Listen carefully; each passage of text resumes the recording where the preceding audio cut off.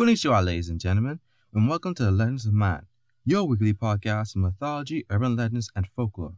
From that cringy greeting, you could probably tell we are heading to the land of the rising sun in this episode and seeing what their folklore has to offer. So I've been looking into Japanese folklore and have been thoroughly entertained while reading some of the stories. But if I talk about all of them, we would be here for a while, and I don't think you love me enough to stay for that long. So I picked out the tales that I liked and stuck out to me.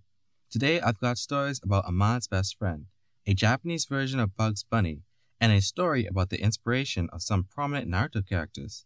So strap in and hop aboard the story train, my guys and gals, and let's go. The first story comes in third out of all the stories I have for you today, and it's about an old man and his mystical dog. It's called Hanasaka Jisan, or The Old Man Who Made Flowers Blossom. Once upon a time, there was an old farmer and his wife. One day, he was working on his fields when he heard the pained sounds of an animal. He looked around and saw a dog running from his neighbor's property, howling in pain. The couple decided to take in the dog, not wanting the neighbor to continue his mistreatment of him. Because of his white fur, they named him Shiro. The old couple feeds him, takes care of him, and gives him the love he deserves. And he repays the old couple in the most unpredictable way.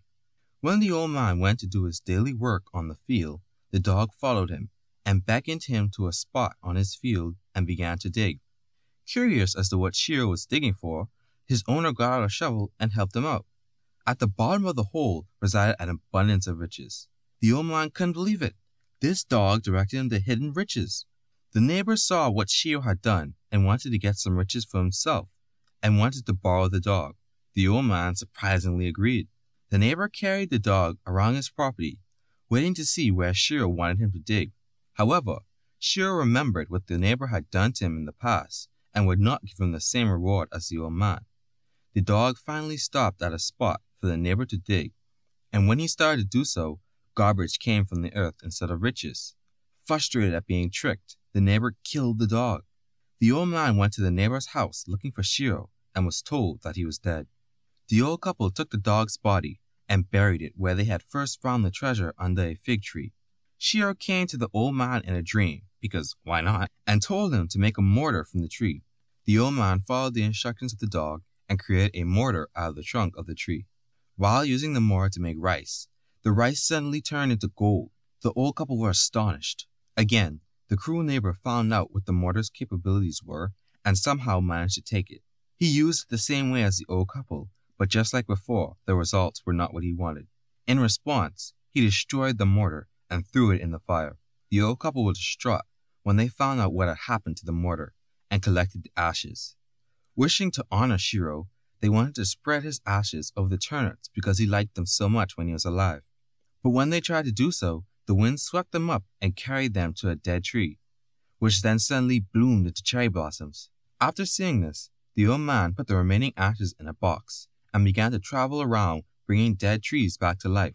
The local lord of the area caught wind of this ability and called for him. After witnessing it firsthand, he then paid the old man for his services, making him and his wife very wealthy. The neighbor learned of the fame the old man received and tried to get rich as well.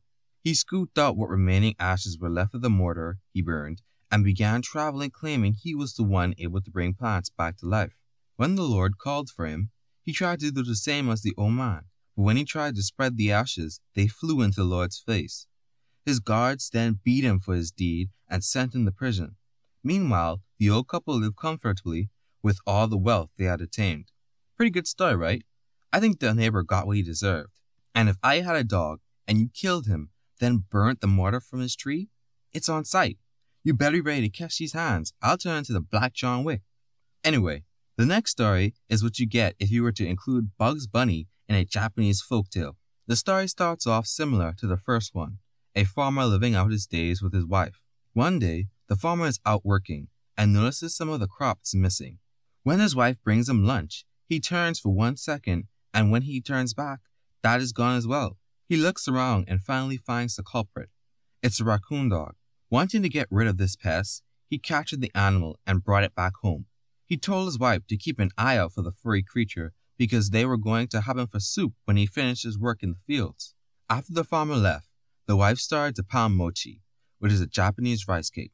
The raccoon dog then began to plead with the wife to let him go. He begins to bargain, saying if the wife would free him, he would help her pound the mochi. She gives in to his requests and lets him go. When the farmer had returned, he was greeted by his wife and a bowl of soup. He sat down and began to eat, but then his wife suddenly transformed into the raccoon dog. He began to mock the farmer by admitting that he killed his wife and put her into the soup. The farmer was distraught when he saw the bones. He had lost the love of his life and grieved for her for many days. Then the rabbit, which was an old friend of the couple, visited the farmer and learned what had happened. She comforted him and said that she would avenge his wife's death. She asked for some beans and set out into the mountains. While walking, she encountered the raccoon dog, who had smelled the beans just as she had hoped. He asked for some, but she declined.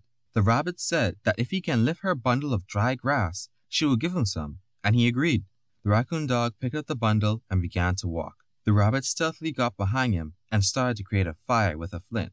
The raccoon dog turned around and asked, "What was that?" The rabbit replied, "Don't worry about it. This is Kachi Kachi Mountain. It always makes that sound." The dry grass caught fire and began to spread quickly. The raccoon dog howled in pain, threw the bundle to the ground, and ran away. Days later, the rabbit disguised herself and posed as a seller of ointment. The raccoon dog hears this and rushes to get some, but what he doesn't know is that the ointment he got from the rabbit was made with spicy peppers. The ointment only added to his suffering when he applied it to his burns. After he had finally healed enough, he went out for a walk and saw the rabbit building a boat. He asked her to build him a boat as well. She agreed, and the two of them went into the water.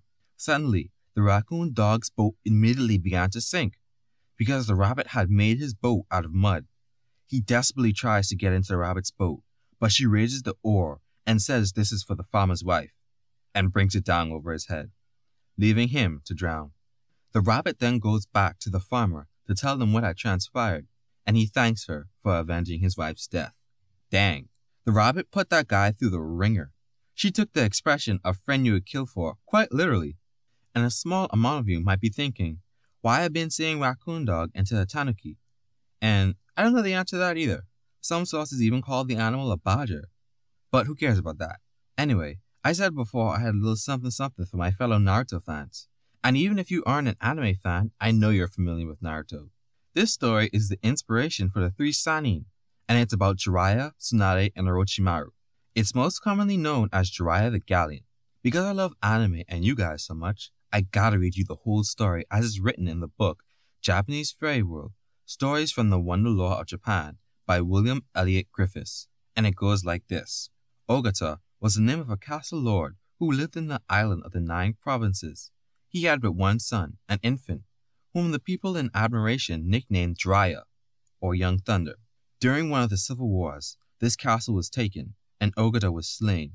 But by the aid of a faithful retainer who hid Jiraiya in his bosom, the boy escaped and fled northward to Ichigo. There he lived until he grew into manhood. At that time, Ichigo was infested with robbers. One day, the faithful retainer of Jiraiya was attacked, and he tried to resist, but was slain by the robbers. Jiraiya, now left alone in this world, went out from Ichigo and led a wandering life in several provinces. All this time, he was consumed with the desire to revive the name of his father and restore the fortunes of his family.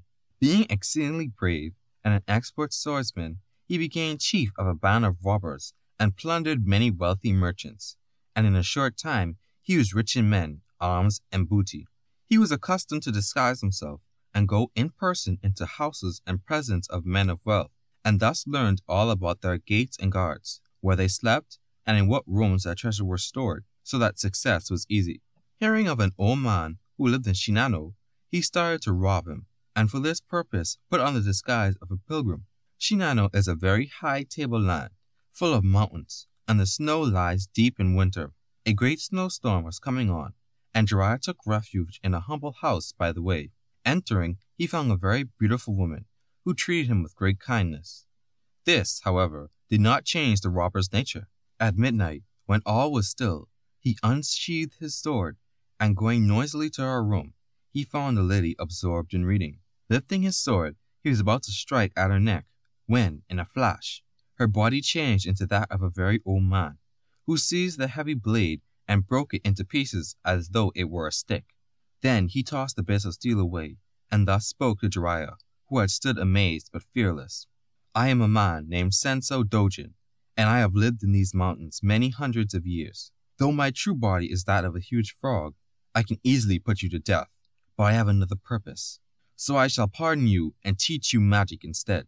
Then the youth bowed his head to the floor, poured out his thanks to the old man, and begged to be received as his pupil.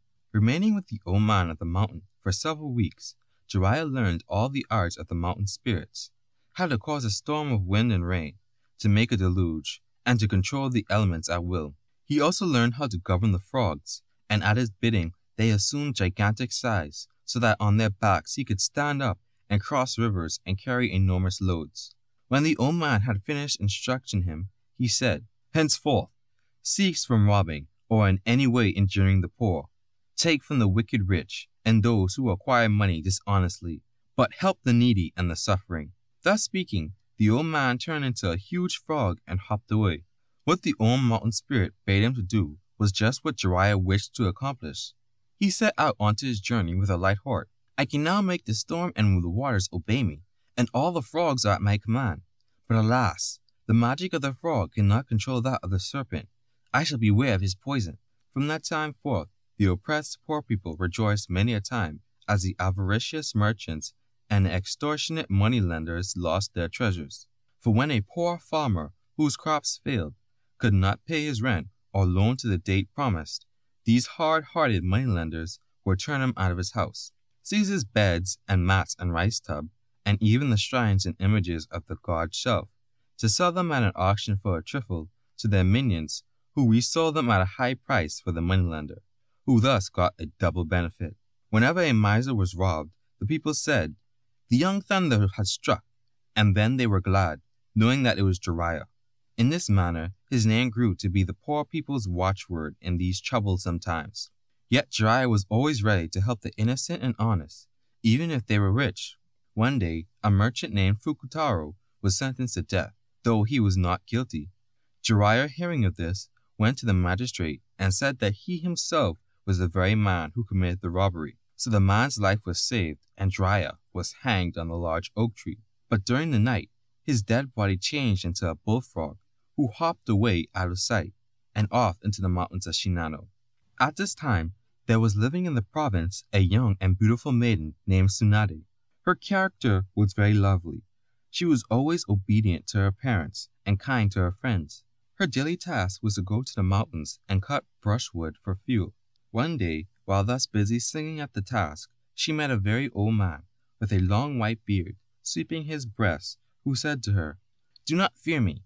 I have lived in these mountains hundreds of years, but my real body is that of a snail. I will teach you the powers of magic so that you can walk on the sea or cross the river, however swift and deep as those of dry land." Gladly, the maiden took the daily lessons of the old man and soon was able to walk on the waters as on the mountain's paths. One day, the old man said, "I shall now leave you and resume my former shape. Use your power to destroy wicked robbers, help those who defend the poor. I advise you to marry the celebrated man Jiraiya, and thus you will unite your powers." Thus saying, the old man shriveled up into a snail and crawled away. "I am glad," said the maiden to herself, "for the magic of the snail can overcome that of the serpent. When Jiraiya, who has the magic of the frog, shall marry me, we can then destroy the son of the serpent, the robber named Dragon Coil, Orochimaru." By good fortune, Jiraiya met the maiden Tsunade, and being charmed with her beauty and knowing her power of magic, sent a messenger with presents to her parents, asking them to give him their daughter to wife. The parents agreed, and so the young loving couple were married. Hitherto, when Jiraiya wished to cross a river, he changed himself into a frog and swam across, or he summoned a bullfrog before him, which increased in size until as large as an elephant. Then standing erect on his warty back, even though the wind blew his garments wildly, Jiraiya reached the opposite shore in safety. But now, with his wife's power, the two, without any delay, walked over as though the surface was a hard floor. Soon after their marriage, war broke out in Japan between the two famous clans of the Shuchikage and the Inukage. To help them fight their battles and capture the castles of their enemies, the Tsuchikage family besought the aid of Jiraiya, who agreed to serve them and carry their banner in his back. Their enemies, the Inukage, then secured the services of Orochimaru. This Orochimaru was a very wicked robber whose father was a man and whose mother was a serpent that lived at the bottom of the lake Takura. He was perfectly skilled in the magic of the serpent, and by spurting venom on his enemies could destroy the strongest warriors. Collecting thousands of followers, he made great ravages in all parts of Japan, robbing and murdering, good and bad, rich and poor alike. Loving war and destruction, he joined his forces with the Inokage family. Now the magic of the frog and snail was joined to the one army, and the magic of the serpent aided the other. The conflicts were bloody and terrible, and many men were slain on both sides. On one occasion, after a hard-fought battle, Jiraiya fled and took refuge in a monastery with a few trusty vassals to rest a short time. In this retreat, a lovely princess named Tagato was dwelling. She had fled from Orochimaru, who wished for her his bride. She hated to marry the offspring of a serpent and hoped to escape him. She lived in fear of him constantly. Orochimaru, hearing that at one time that both Jiraiya and the princess were at this place, changed himself into a serpent and, distilling a large mouthful of poisonous venom, crawled up to the ceiling of the roof where Jiraiya and his wife were sleeping, and reaching a spot directly over them, poured the poisonous venom on the heads of his rivals. The fumes of the prison so stupefied Jiraiya's followers, and even the monks, that Orochimaru, instantly changing himself to a human, profited by the opportunity to seize the princess Tagato and make off with her. Gradually, the faithful retainers awoke from their stupor to find their master and his beloved wife delirious and near the point of death, and the princess gone. What can we do to restore our dear master to life? This was the question each one asked of the others, as with sorrowful faces and weeping eyes, they gazed at the pallid forms of their unconscious master and his consort. They called in the venerable abbot of the monastery to see if he would suggest what could be done. "Alas," said the aged priest, "there is no medicine in Japan to cure your lord's disease, but in India there is an elixir which is a sure antidote." A chorus of groans showed that all hope had fled, for the mountain in India where the elixir was made lay 5,000 miles from Japan. Just then, a youth named Rikimatsu, one of the pages of Jiraiya, arose to speak. He was but 14 years old, and served Jiraiya out of gratitude, for he has rescued his father from many dangers and saved his life. He begged permission to say a word to the abbot, who, seeing the lad's eager face, motioned him with his fan to speak. "How long can our lord live?" asked the youth. "He will be dead in 30 hours, answered the abbot with a sigh. "I'll go and procure the medicine, and if our master is still living when I come back, he will get well." Now Rikimatsu had learned magic and sorcery from the Tengus, or long-nosed elves of the mountain, and could fly high in the air with incredible swiftness. Speaking a few words of incantation, he put on the wings of a Tengu, mounted a white cloud, and rode on to the east wind to India, bought the elixir of the mountain spirits, and returned to Japan in 1 day and a night. On the first touch of the elixir on the sick man's face, he drew a deep breath. Perspiration glistened on his forehead, and in a few moments more he sat up. Jiraiya and his wife both got well, and the war broke out again. In a great battle, Orochimaru was killed, and the princess rescued. For his prowess and aid, Jiraiya was made daimyo of Idzu. Being now weary of war and the hardship of active life, Jiraiya was glad to settle down to a tranquil life in the castle and near his family in peace. He spent the remaining of his days in reading the books of the sages, in composing verses, in admiring the flowers, the moon, and the landscape, and occasionally going out hawking or fishing. There, amid his children and children's children, he finished his days in peace. And that is the end of the story of Jiraiya the Gallant. Pretty cool, right? And now time for some closing thoughts.